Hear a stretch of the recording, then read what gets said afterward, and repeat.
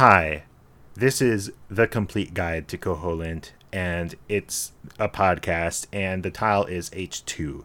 I'm Ryan. I am Zach. What's on H2?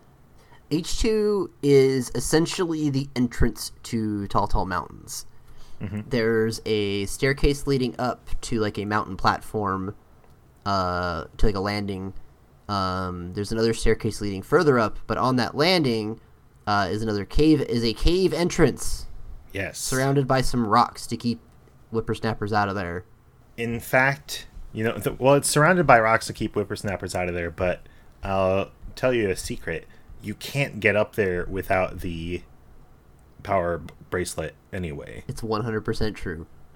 So all these rocks do is slow you down. There's a lot of... Makes the cave entrance look more interesting, I guess. Yeah. More important. Yeah. It's that importance of obstacles that lend, like, weight to somewhere you're at, like we were talking about earlier. Mm-hmm. Or a couple days ago, by you listener standards. This is the way to get into the Tal Tal Mountains. Right. This is the kind of only way to get up in there.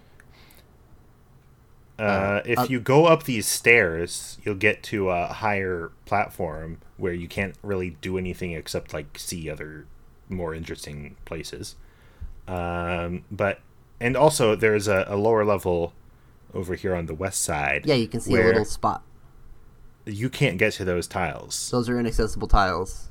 So I'm not keeping track of this anymore. There's too many of them.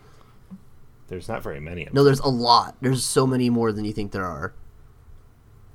There's 256 map blocks on this game. I'm going to say at least like 30 have inaccessible tiles. It's seriously way more than you think it is. Like every time I start going through them, I'm like, there's one, never mind. This is worth the extras. Through them. No. That one doesn't.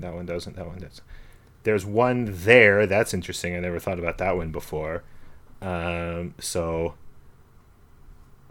There's so many. And those over there. See what I mean? Those. They're everywhere. They're not everywhere. In anywhere little connection area, they have to add those. Anyways, while Ryan is counting, I'm going to explain what's inside the cave. Yeah. You go inside the cave, and it has some slimes, some bats, some hard hat beetles, and a basic rock pushing exercise is what I wrote here. Mm-hmm. That eventually leads you further into the mountains.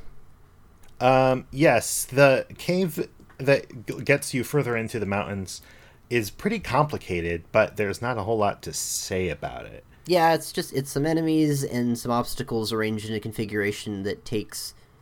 It's a very deliberately paced, like, okay, I'm going to have to go through here, I'm going to have to perform this 15-second task every time to navigate this thing and dodge this slime and then push this rock so I can get to a staircase, and now I'm up in this other room, and now I can continue on my way. You get very practiced at that because you pass through this quite a bit. This is a kind of heavily trafficked tile. If you did a heat map of my last playthrough, you're like, you would see, like, man... Let's hack that into the new Switch version. Let's put that Breath of the Wild, like... Oh, the Hero's Path? Is that what it's called? Yeah, put that in the new one. That's cute. That's the only feature I want from Breath of the Wild. Put that feature in so you can see how many times I've climbed up the staircase. And weapon durability. You know what? I'd try it. I would try it. Is the Switch remake of Link's Awakening going to be the most mod-intensive Zelda game? I'm going to say it's probably going to be the least mod-intensive Zelda game. Okay, that's not there's nothing happen. else going on in H2. Nope. How many tiles did you find? Like 6 in... I'm telling 6. I will count them for you on a future tile. Yeah, we'll talk about that later.